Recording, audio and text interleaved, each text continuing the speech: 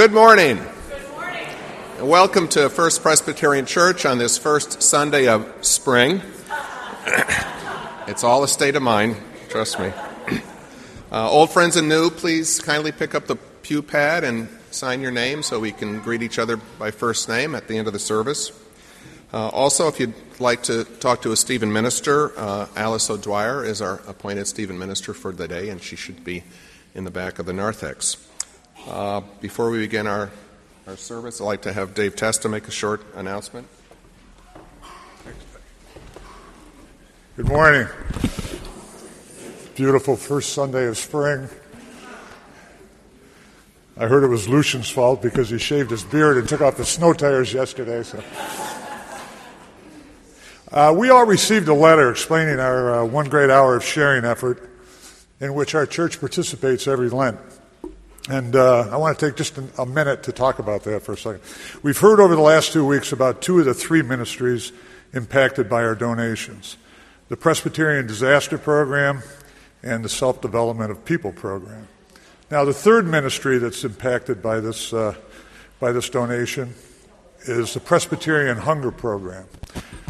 The Presbyterian Hunger Program is a ministry of the Presbyterian Church USA working with congregations and partners both nationally and internationally to alleviate hunger and to understand and eliminate its causes. Their work supports God's vision of a community where all people have sufficient, healthy, and culturally appropriate food. The Hunger Program encourages families, individuals, and church groups to evaluate their own needs and develop new ways of sharing the world's resources in obedience to the gospel. Now, here at First Presbyterian, we're directly involved in this effort through food programs at Cameron Ministry, the Food Cupboard at Calvary St. Andrew's Church, and, of course, our own backpack program, where every week we deliver about 40 backpacks containing food to children in School 54 who otherwise might have nothing to eat after they leave school on Friday until they return on Monday. Now, many of you have donated food, money, and your time to this important ministry. But hunger and food insecurity are a reality for more than 50 million people in the United States, and nearly a third of those are children, according to the USDA. And by hunger, I don't mean late for dinner. I mean often they haven't eaten for days. A new study by FoodLink here in Rochester finds that 150,700 people in the Rochester and Finger Lakes region don't always know where they're going to find their next meal. And of those, over 54,000 are children. And believe me, that's kind of hard to say. So efforts to alleviate hunger and eliminate its root causes are very critical. So 1/3 of your donation, as I said before, to One Great Hour of Sharing will be given to the Presbyterian Hunger Program. Nobody should go hungry in this country. No child should go hungry.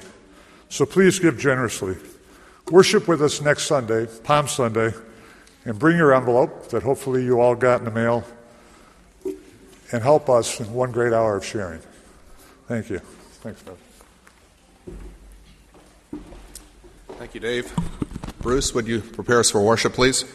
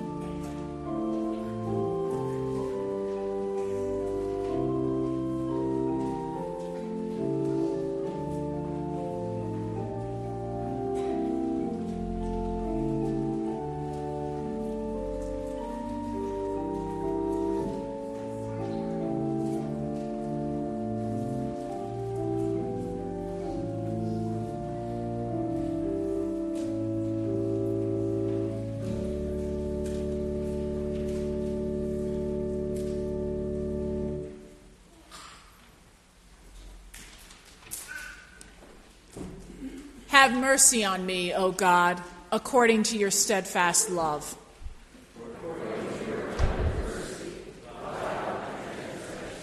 Wash me thoroughly from my iniquity and cleanse me from my sin.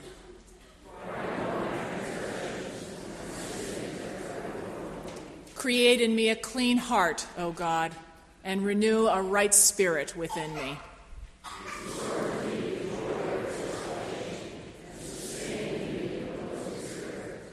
Let us worship God.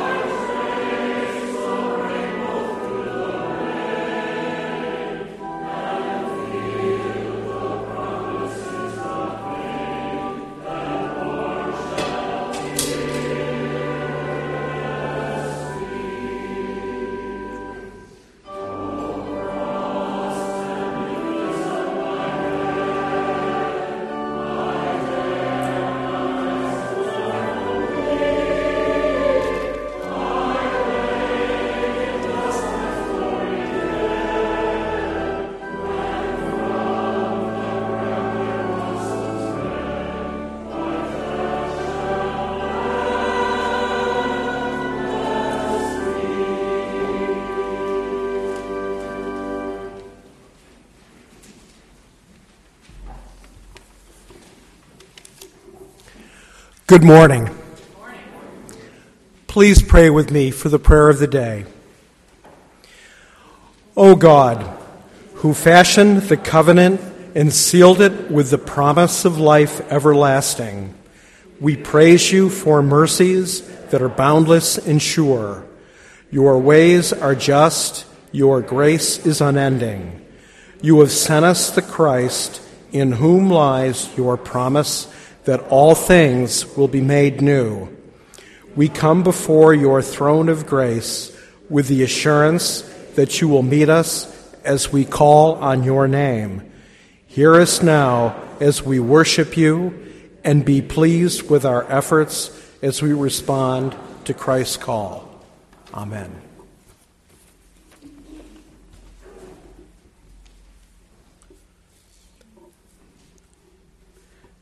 Perhaps Psalm 51, with which we began worship, is one of the greatest prayers of confession I know. David knew that David had done wrong, and he wrote that psalm.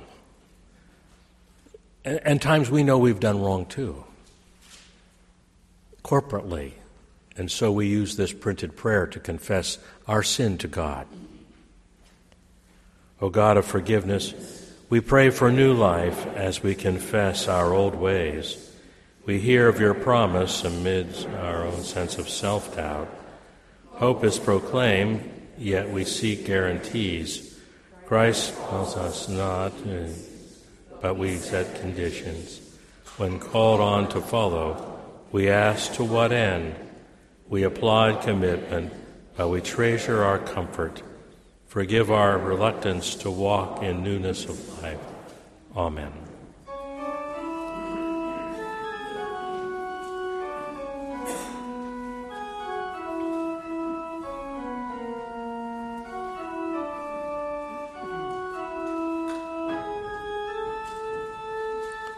O Lord, have mercy.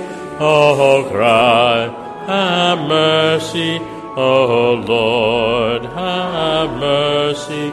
Have mercy on us.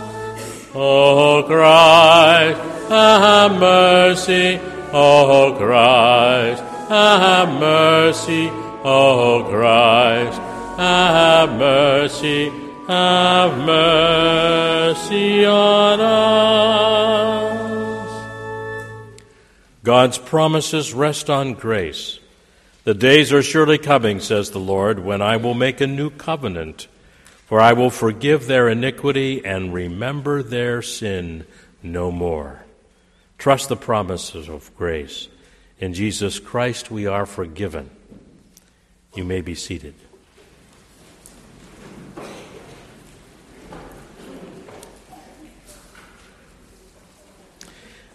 You're going to hear a name in this passage from Hebrews. The name is Melchizedek, one of the great priests of the Old Testament, a high priestly order. I don't know anybody would name their child Melchizedek. I'm sure someone has.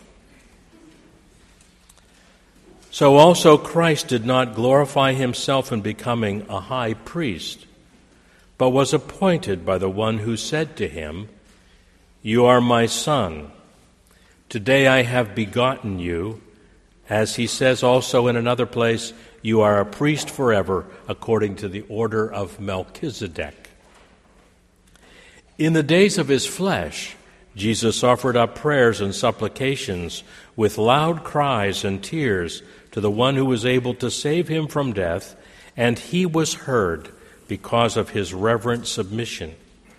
Although he was a son, he learned obedience through what he suffered, and having been made perfect, he became the source of eternal salvation for all who obey him, having been designated by God a high priest, according to the order of Melchizedek.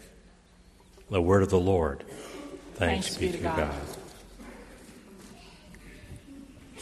I have the joy of inviting the young people up front. Come on up front. And I need my 6th and 7th graders. So Ms. McElvaney, Ms. Robinson, need your help.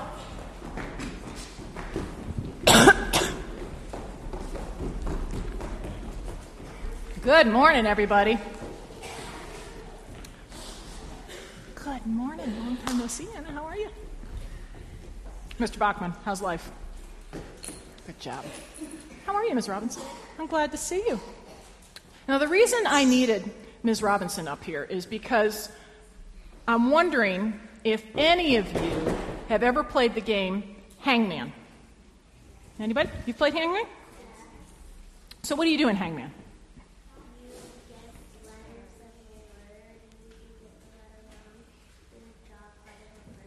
That's right. You guess letters of a word, and if you get the letters wrong, then you draw part of a person until that person is finally hung. Not the best image in church, but we'll go with it, right? Okay. So I have a great word for you, because most people, when they start to play Hangman, try to figure out what the vowels are. That's the strategic thing to do, right? A, E, I, O, U. And that'll get you 5 body parts if there aren't vowels in the word. So here's the word for Hangman that will never be defeated. Ready? Rhythm. Are there any vowels in there? Well, you have to have a vowel to have a word. The Y, right? And the H's trip people up. R-H-Y-T-H-M. Best Hangman word ever. Okay? Now, Ms. Robinson, with Mr. and Mrs. Messenger, have you guys been playing Bible Hangman? Sometimes you're playing Bible Hangman? Pastor Bruce just read for us a scripture passage, and I want to give you the best word out of that scripture passage for Bible Hangman. And since you're the only one in the class, everybody else is upstairs right now, you can win Bible Hangman from now on. Do you remember what the word was? The priest, Melchizedek. Okay? Listen to those Z's, that K. Nobody's going to get that one. You've got Bible Hangman assured. Now, who was this priest, Melchizedek? Does anybody know? We hear about him first in Genesis. because he was the ideal priest king. He was actually the king of Jerusalem, and he was the one who blessed Abraham after he had come back from battle. He was considered to be the ideal priest king. The Psalms holds him up as well. Now, the writer of Hebrews says that Jesus is of the order of this ideal priest king. And we know that Melchizedek had prayed on behalf of Abraham and the Israelites. And we know that Jesus prays on our behalf and continues to do so.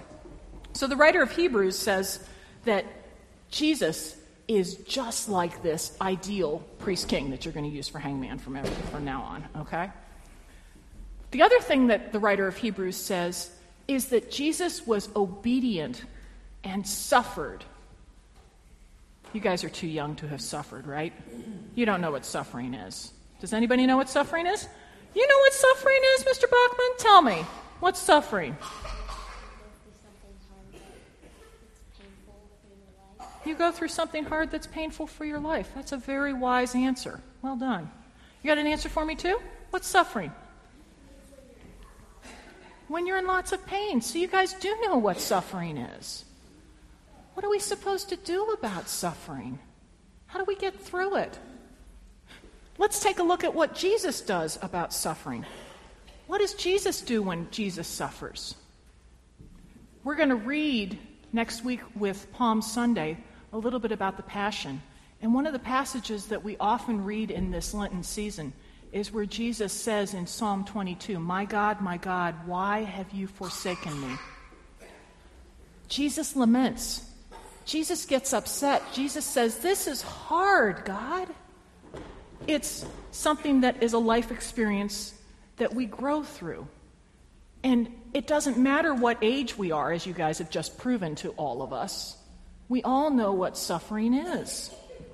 Jesus responded by lamenting. And we can do that too. We can say this really hurts us. But I want to tell you some secret about Jesus' laments. Eventually, Jesus always gets around to, and the psalmist always gets around to, affirming how much God loves us and how much we can remember God loving us. So it's okay, parents, it's okay when they have a hissy fit. It's okay to be sad and to be tearful and to lament your lot in life. But if you keep your eye on the cross and remind yourself of how Jesus went through suffering, you'll get to the other side and say, thank you, God. Thank you, God, for loving me enough to get me through this. Thank you, God. I know you will get me through this. Shall we pray about it? Okay, let's do that. Hold a hand or an elbow or whatever works for you. God in heaven, we give you thanks for giving us hangman words and giving us hang-on to words like you love us. Remind us that even in our suffering, you know what it's like because Jesus has felt it, and you love us through it. We pray this all with confidence because we pray it in the name of your Son, Jesus the Christ. Amen. Now, Mr. Bachman, you can go to Sunday school along with everybody else, or you can stay with your family as we welcome a new cast of new members into our congregation. So all 11 of our 12 who are here today, I welcome you up into the sanctuary.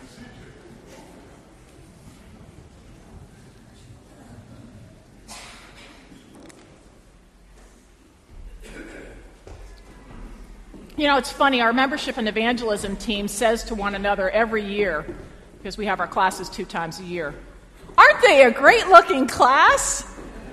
They seem to get better looking every class, don't they? Congratulations. Welcome amongst us, friends. Reverend Strawbridge, how's it feel? Wonderful. Great to see them all up there, isn't it? Well, you're going to see some familiar faces and some not-so-familiar faces. Those of you might recognize Oliver Ash amongst us because he grew up here. Yeah, go ahead and get a picture. I got to tell a couple of great things about Oliver. First of all, he refused to do his kata this morning that I wanted him to show me. But if you would like to see him do any kind of karate kata, because he does hold a black belt, you can catch him at the Parenton Rec Center on Pittsford Rec Center on Tuesdays and at what time? Okay. On the spot. 5:45 to 9 o'clock, Tuesdays and Wednesdays at the Pittsford Rec Center. Black belt instructor. Fabulous.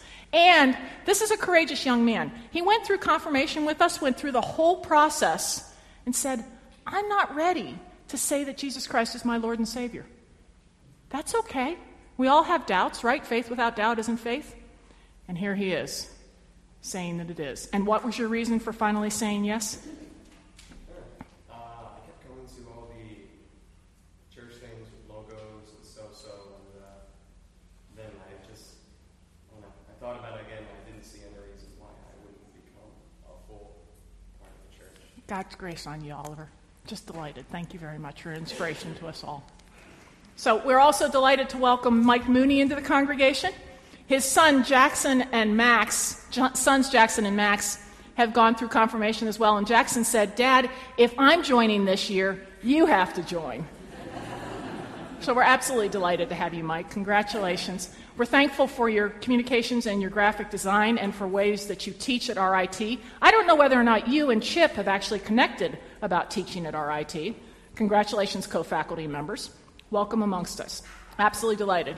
Katie Gaudian, what a joy to see your smile. This is the most athletically adept woman that I know in our congregation. She gives us this lovely ability with her speech-language pathology and her love of pediatrics to show how God continues to grow us. And so, Katie, what a delight to have you affirming your faith again in front of us as a member of the congregation. Absolutely wonderful. So you see 3 familiar faces, and then there are some not-so-familiar faces. Cindy Barbin, welcome amongst us. Absolutely delighted to have you joining us. She and her husband have a farm down in Mendon and a Mendon farm stand. When are you going to start opening up that Mendon farm stand? Around June. So we're hoping that the hastening of the spring will make certain that we have this. Welcome amongst us. Delighted to have the Rietzes amongst us as well. Bill and Meredith. They come to us having had family right in front of us. So this large group of wonderful, boisterous, and happy kids, absolutely delighted to have you amongst us. Bill with your woodworking abilities and Meredith with your connection to your dad through the Christopher Williams Agency. She wasn't here when we were adjusting after the fire, but now she's making certain that all of you who have ice dam claims are getting well taken care of. Thank you very much. Laura Bachman, you and Chip are affirming with your 3 boys, Tristan, Aiden, and Dylan. We're absolutely delighted to have you here amongst us. Laura is studying up at CRCDS. She's looking to become a pastor herself. We're absolutely delighted to have you doing that exploration. And Chip, it's wonderful to have you in the United States every once in a while, despite all of your running around to make certain that you keep our defenses safe. We appreciate that. Well done, sir. So we're very thankful as well for our folks down here who come with glowing faces. We have new faces. We have faces that look familiar. We have glowing faces. Danielle Privatera, we're delighted to have you and your husband David amongst us. We're delighted that you as a pediatrician will be able to take care of this new baby very well. And we're thankful that we have yet another orthopedic surgeon amongst us because her husband David is an orthopedic surgeon. Welcome to the Trottos, Jonathan and Erica.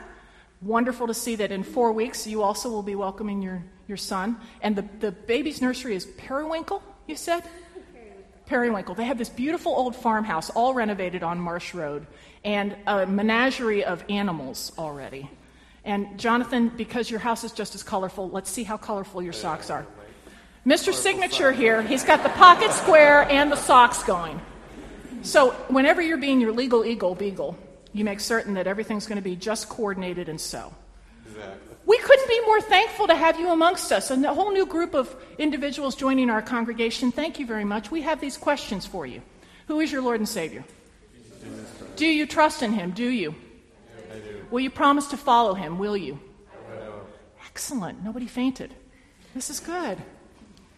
Congregation, would you please stand?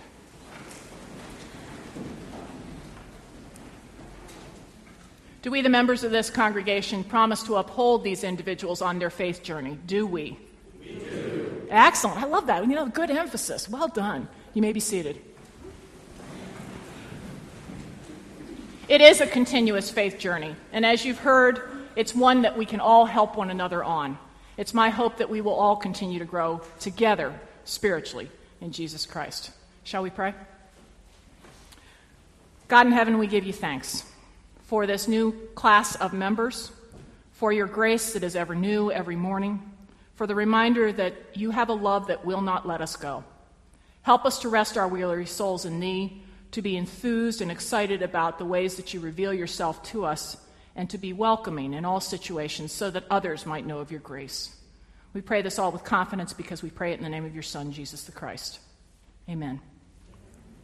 Friends, welcome.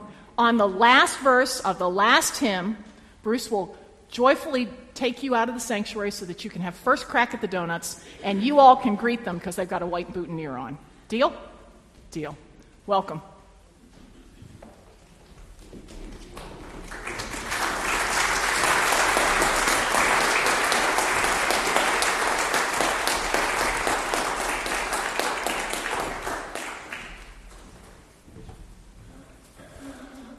Friends, our Old Testament lesson for today is taken from Jeremiah chapter 31, and I invite you to open your hearts to what God might want to place on your hearts. The days are surely coming, says the Lord, when I will make a new covenant with the house of Israel and the house of Judah. It will not be like the covenant that I made with their ancestors when I took them by the hand to bring them out of the land of Egypt, a covenant that they broke, though I was their husband, says the Lord. But this is the covenant that I will make with the house of Israel after those days, says the Lord. I will put my law within them, and I will write it on their hearts, and I will be their God, and they shall be my people. No longer shall they teach one another or say to each other, know the Lord, for they shall all know me, from the least of them to the greatest, says the Lord. For I will forgive their iniquity and remember their sin no more. The word of the Lord. Thanks be to God.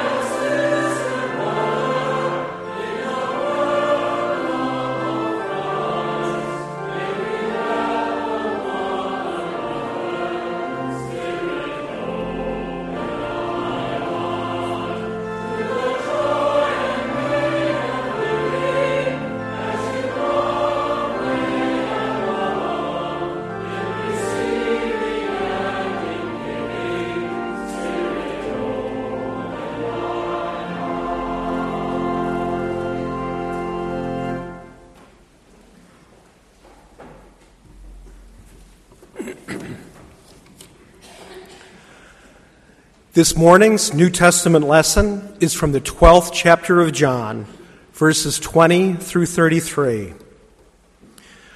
Now among those who went up to worship at the festival were some Greeks. They came to Philip, who was from Bethsaida in Galilee, and said to him, "Sir, we wish to see Jesus." Philip went and told Andrew, and then Andrew and Philip went and told Jesus. Jesus answered them, "The hour has come for the Son of Man to be glorified. Very truly, I tell you, unless a grain of wheat falls into the earth and dies, it remains just a single grain. But if it dies, it bears much fruit. Those who love their life lose it, and those who hate their life in this world will keep it for eternal life. Whoever serves me must follow me, and where I am, there will my servant be also. Whoever serves me, the Father will honor. Now, my soul is troubled, and what should I say? Father, save me from this hour? No, it is for this reason that I have come to this hour. Father, glorify your name." Then a voice came from heaven, "I have glorified it, and I will glorify it again." The crowd standing there heard it and said that it was thunder. Others said, "An angel has spoken to him." Jesus answered, "This voice has come for your sake, not for mine. Now is the judgment of this world. Now the ruler of this world will be driven out. And I, when I am lifted up from the earth, will draw all people to myself." He said this to indicate the kind of death he was to die. The word of the Lord.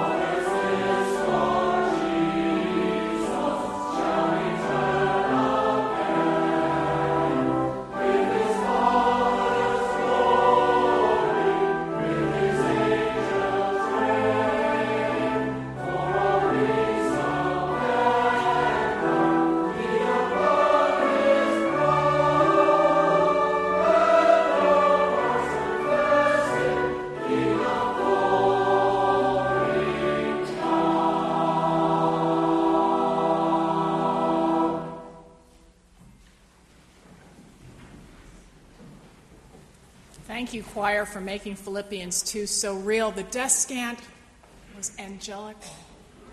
The feeling is ineffable.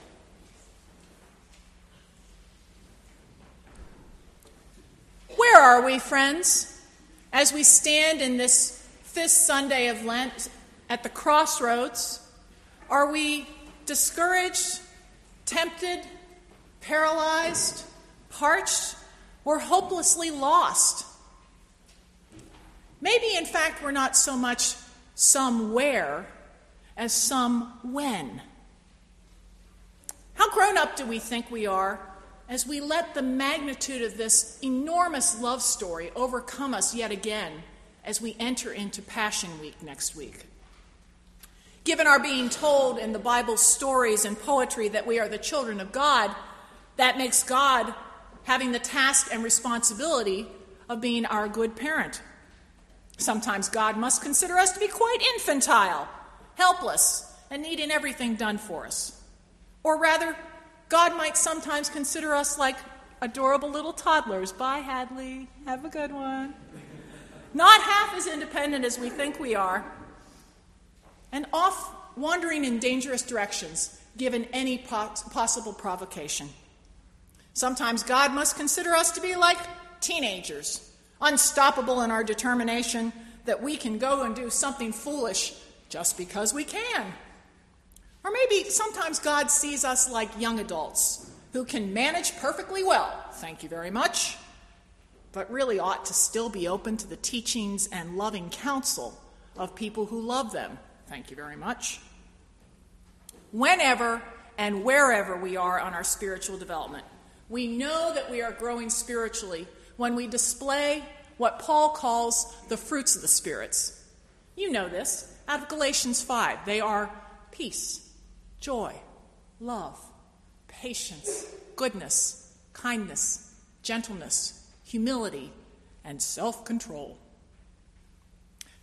Would you like to know the good news, friends? God knows that we are accompanied by God throughout our spiritual development, wherever and whenever we are. The prophet Jeremiah in today's reading conveys God's promise in the language of a parent of growing children. There was a time, he says, a time of a previous covenant between God and God's people when God had to lead them by the hand. But it couldn't go on like that forever, for the people would, and did, break the covenant. Sound like any of us? So there comes a time of maturity when the law of right and wrong and the knowledge of God's gifts would finally be placed on the heart of God's own people. And in that maturity, those people would be God's people completely, having God's law written on their hearts, clean hearts, as their psalmist says. Now, why in the world did Jeremiah write such promising words when he's known as the weeping prophet? After all, Jeremiah is the one who wrote the book of Lamentations. Jeremiah is a fascinating character. I think he would be worthy of Ken Burns' notice if he wanted to do an amazing docudrama of Jeremiah's life. Are you ready? Here's your popcorn. Strap in. Episode 1. Jeremiah of Anathoth, son of Hilkiah, was a Judean prophet of the late 7th and 6th centuries BCE. I don't know about you, but sometimes I get really screwed up about what those dates actually mean. So 7th and 6th century. That means that Jeremiah was born sometime between 645 or 640 before Christ. Okay? He was prophesying either in Jerusalem or his hometown of Anathoth, which was about an hour's walk from the city of Jerusalem, or he was prophesying in Egypt. Jeremiah's genealogy includes priests. Approximately 300 years before Jeremiah was born, his many times over great-grandfather was King David's chief priest, Abiathar. Abiathar was banished by King Solomon to the family estate in Anathoth because Abiathar backed the wrong king, Adonijah, Solomon's rival to the throne. Now, I know many of you like to do your Netflix binging and you might be watching House of Cards right now. If you think that's political intrigue, I'd like you to step back into Jerusalem at that time. That was political intrigue. Episode 2. Jeremiah breaks from his family's priestly caste, economic security, and trappings to strike out on his own as a prophet. Jeremiah describes his lineage and his calling by God as a prophet in the opening verses of the book of Jeremiah, and I quote, "The words of Jeremiah, son of Hilkiah, the priests who were in Anathoth in the land of Benjamin, to whom the word of the Lord came in the days of King Josiah, son of Amon in Judah, of the 13th year of his reign. It came also in the days of King Jehoiakim, son of Josiah of Judah, and until the end of the 11th year of King Zedekiah, son of Josiah of Judah, until the captivity of Jerusalem in the 5th month."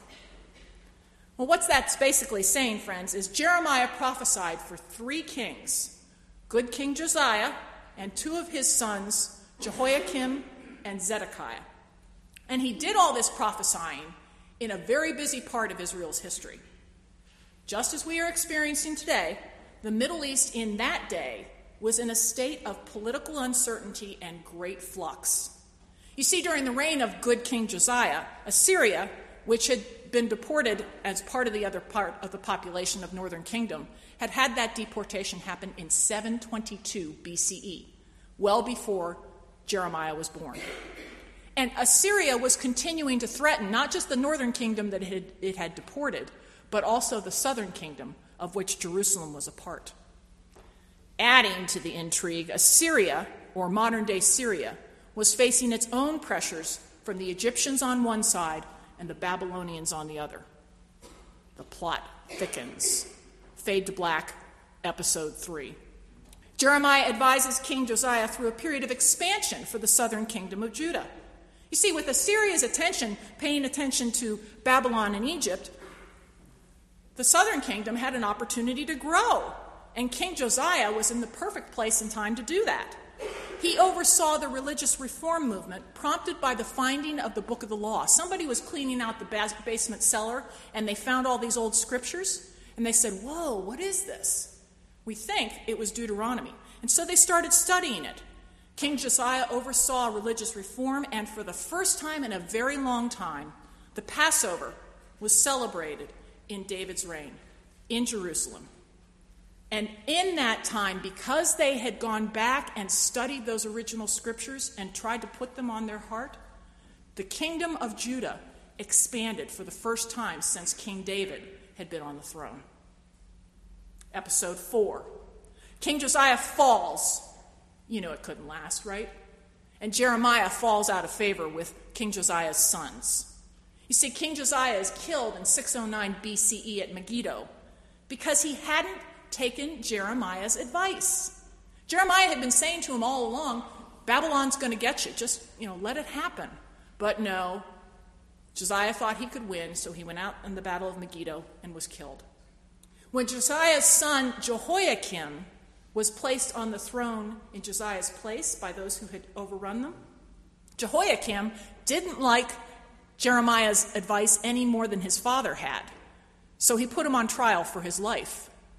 Dun, dun, dun. Cliffhanger. What's going to happen? Well, Jeremiah was protected by some other people who thought he was very important in Jerusalem, and he lived. Fade to black. We go to the next episode. Episode 5.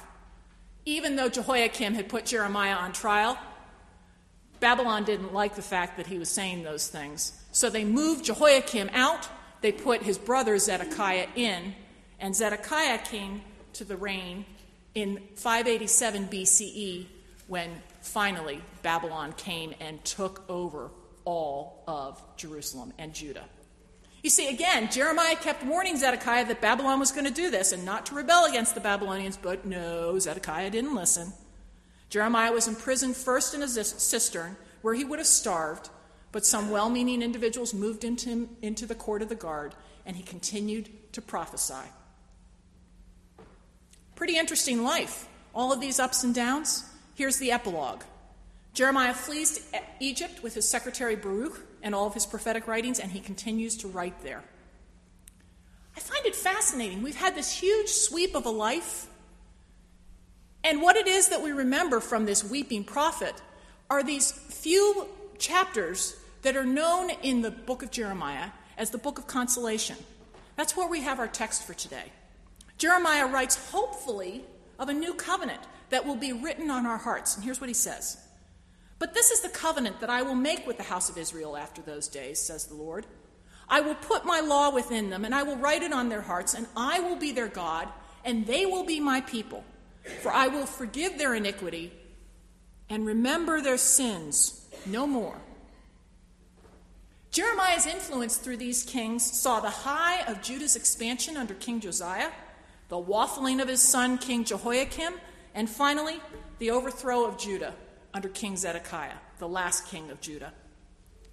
Throughout his prophetic career and his priestly heritage, Jeremiah was trying to tell the Israelites that honoring God's covenant was not accomplished by going through the linear, robotic, and ritualistic motions of temple worship. You see, the Israelites fell into this all too understandable trap of believing that Israel would never be defeated just as long as they worshiped correctly. If they just followed the rules, everything would turn out right. Jeremiah was instead trying to tell them that honoring God's covenant comes about by writing the law on each individual's heart and acting from that deep-seated, life-giving orientation. You see, King Josiah grew out of that understanding. His sons, Jehoiakim and Zedekiah, didn't. It makes me wonder, have you ever looked at people and asked yourself how some people always seem to be growing spiritually, but others stagnate or even go backwards? In our gospel lesson for today that Newt read for us so beautifully, we hear Jesus once again turning to an agricultural reference to explain the difference. Jesus says, "Unless a grain of wheat falls to the earth and dies, it remains just a single grain. But if it dies, it bears much fruit." The old passes, the new emerges. As today's gospel passage in John tells us, the grain of wheat falls to the earth and dies. From it springs the stalk that in time will produce much fruit. And that fruit must in turn die before something else can grow. The circle of life, my friends, is a metaphor for our own spiritual journeys. We're not to cling to the old ways that hinder our ability to realize the hope of the gospel. Letting go of what is withering is tempered by the hope that we will have promise in a new life. We do need to use what we glean from the past. We don't discard it all, but we use the wisdom that we've accumulated. And then we apply it so that we might have a fresh insight and mature in faith. This cyclical understanding of our spiritual growth is documented extensively, and it begins with the pioneering work of Dr. James W. Fowler. Fowler is considered a seminal figure in the field of developmental psychology, along with such luminaries as Erik Erikson or Jean Piaget, whom he respected greatly. Fowler's research demonstrates that there are 6 developmental stages of faith that cut across all faiths, not just the Christianity that he happens to profess. While he ties those faith stages with the chronological ages of development, here's a key point. One's age does not guarantee that you're also developing spiritually along that faith stage continuum. You see, the chronological ages are these: infancy, early childhood, adolescence, young adulthood, and mature adulthood. And the faith stages are undifferentiated faith, intuitive projective faith, mythic literal faith, synthetic conventional faith, individuative reflective faith, and then finally, conjunctive faith. Now, if we want to link those 6 chronological with those 6 faith stages, Fowler says we need to do this. We have to consistently encourage a communal environment that helps people live into the dying of their old ways of thinking and reintegrate them into new ways of thinking. Take, for example, King Josiah's own upbringing. He had been taught cultic worship in the temple. He was born into it. And he was made king at the tender age of 8, when he began to be shaped by Jeremiah's teaching and prophetic preaching. He likely progressed through those first 2 faith stages, undifferentiated faith and intuitive projective faith. and was beginning to be ready for that third stage of mythic literal faith, which is where most of our kids in Sunday school are right now, mythic literal faith. But when the old scrolls were discovered, he had an opportunity to read or have read to him and studied with him, interpreting with Jeremiah's guidance the scriptures themselves and how they could be relevant to his life situation here and now. That brought him squarely into the fourth stage, synthetic conventional faith, in which he was forming identity and shaping his personal faith. Oliver, I didn't warn you about this, but I'm going to call you out again. You maturely, young man, were in that synthetic conventional faith when you said, I'm not ready to just stand up and say, I believe in Jesus Christ as my Lord and Savior. Smartest young man I know that's gone through our confirmation classes, because he fought me on this. He wrestled with me, and I'm proud of you for that. It's that synthetic conventional faith when we're a teenager, when we really do need to wrestle with what it is that we believe and appropriate it for ourselves. The main objective, developmentally, for a teenager, other than annoying the heck out of one's parents, is to make certain that you're figuring out who you are as an individual, your identity. And that synthetic conventional faith is a place in which we can each figure out our identity as a child of God. Well, the prophet Jeremiah tutored King Josiah, and he had an opportunity, because he was king, to bring along the rest of the population with him. They had an opportunity to have the law written on their hearts and to appropriate it for themselves and to see what it meant for them to live into the character of the Christ, or in that time, live into the character of who God wanted them to be. Regrettably, though, with the death of Josiah at Megiddo, neither the king nor his people were able to progress to faith stages 5 and 6, which would have made room in their thinking for paradox, depth, and intergenerational responsibility for the entire world. Instead, Jerusalem was overrun by the Babylonians, and they got stuck in synthetic conventional faith, and fear took over. Do any of you know the wisdom of the great green prophet? Beware the path to the dark side. Fear leads to anger. Anger leads to hate. And hate leads to suffering. Yoda had it right. How do we avoid the path to the dark side? Create in me a clean heart, O God, and renew a right spirit within me. Psalm 51 is one of those beautiful lament psalms. It's a particular subcategory of lament psalm. It's a penitential psalm, and it has that opportunity for each one of us to lament, because there is suffering, no matter what our ages. We saw that this morning. Even our very youngest know what suffering is. David prayed that each Lent, and so can we. Even those that we consider to be quite spiritually mature can surprise us that there is still room for spiritual development and growth. Let's take a luminary, C.S. Lewis, Clive Staples Lewis. He was a novelist, poet, academic, lay theologian, and Christian apologist. He was born in Belfast, Ireland, and he held academic positions at both Oxford and Cambridge. He's best known for his fictional work, especially the Screwtape Letters and the Chronicles of Narnia, and for his nonfiction Christian apologetics, such as Mere Christianity, or Miracles, and The Problem of Pain. During his life, he was considered to be very spiritually mature, so much so that he was often invited to be a broadcaster or a lecturer. But scholars have documented the spiritual growth that Lewis himself underwent. A bachelor until quite late in life, he began a relationship with a widow, Joy Davidson Gresham, with whom he enjoyed a very keen intellectual exchange. He often said of her, "She's the only person I can have an argument with."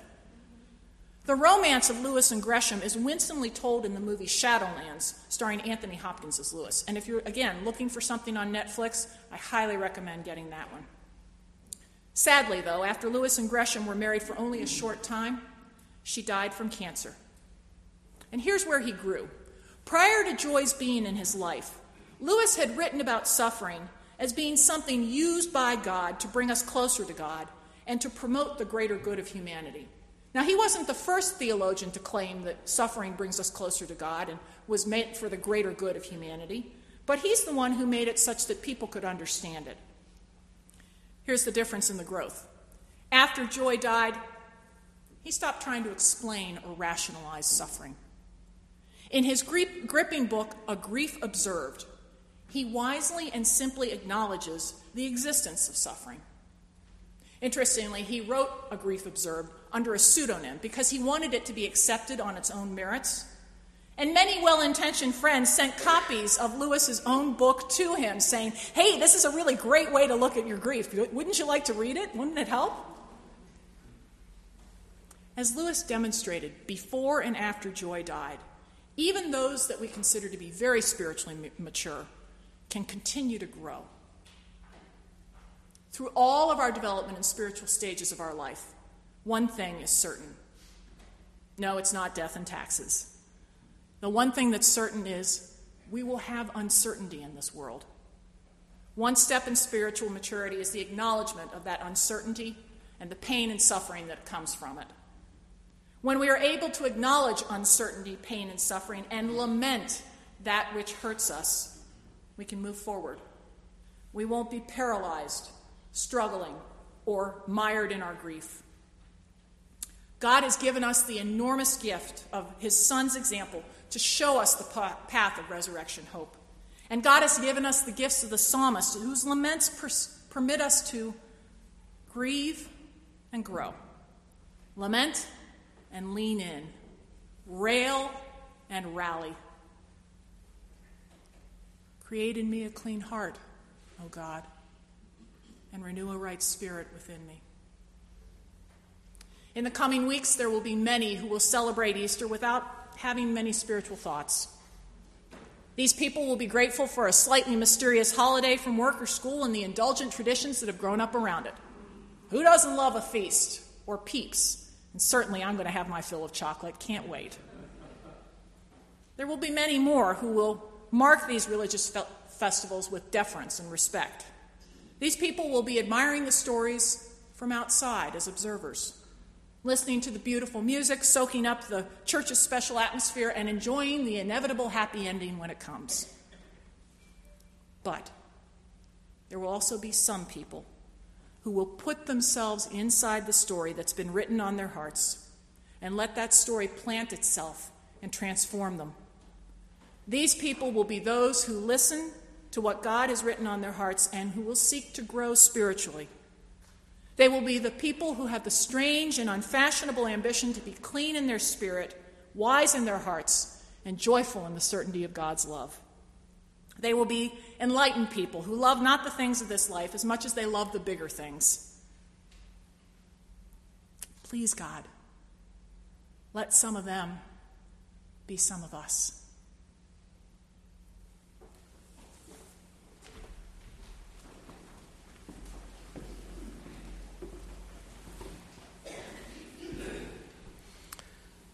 Spiritual growth does involve struggle, particularly on our road to maturity. And we know we're more mature when we give up our need to receive, and it becomes replaced with a need to give.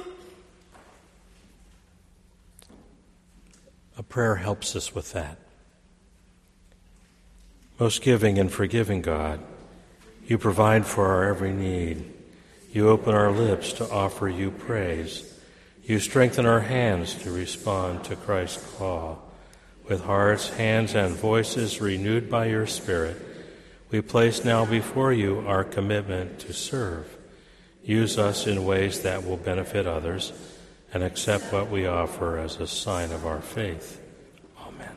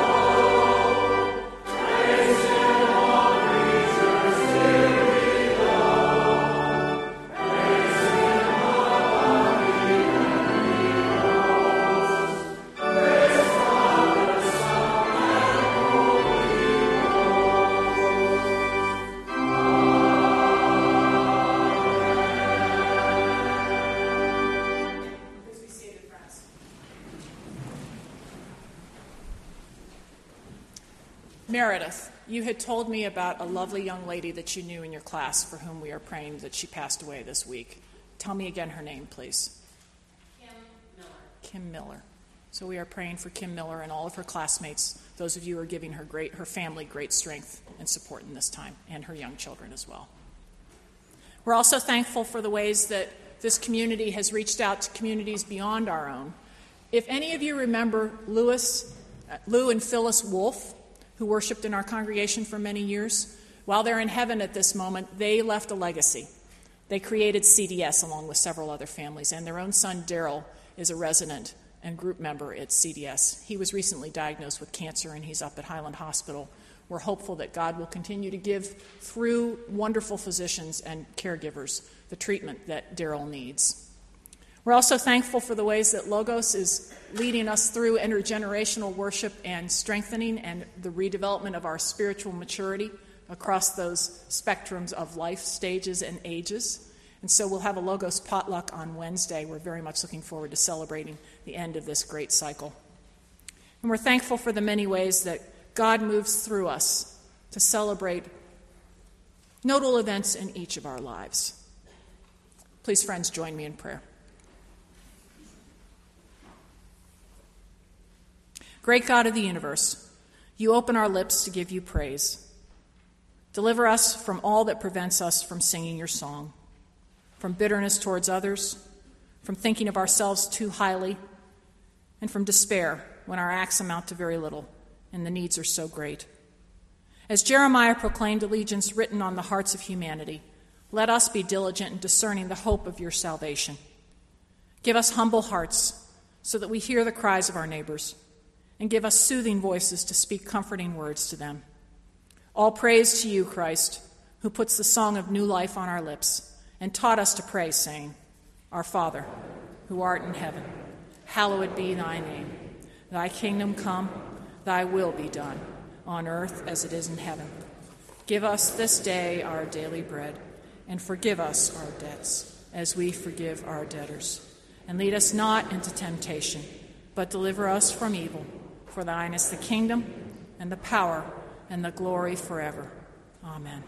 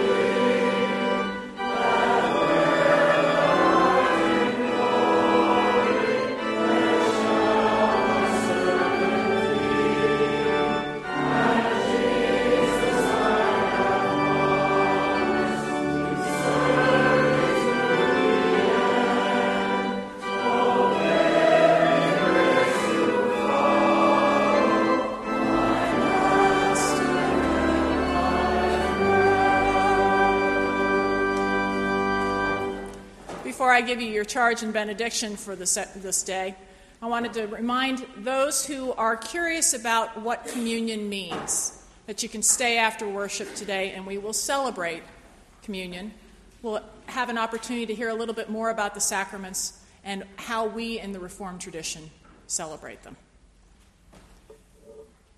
Go now this day in the love of God, the communion and grace of Jesus Christ, and the love of the Holy Spirit, this day and forevermore.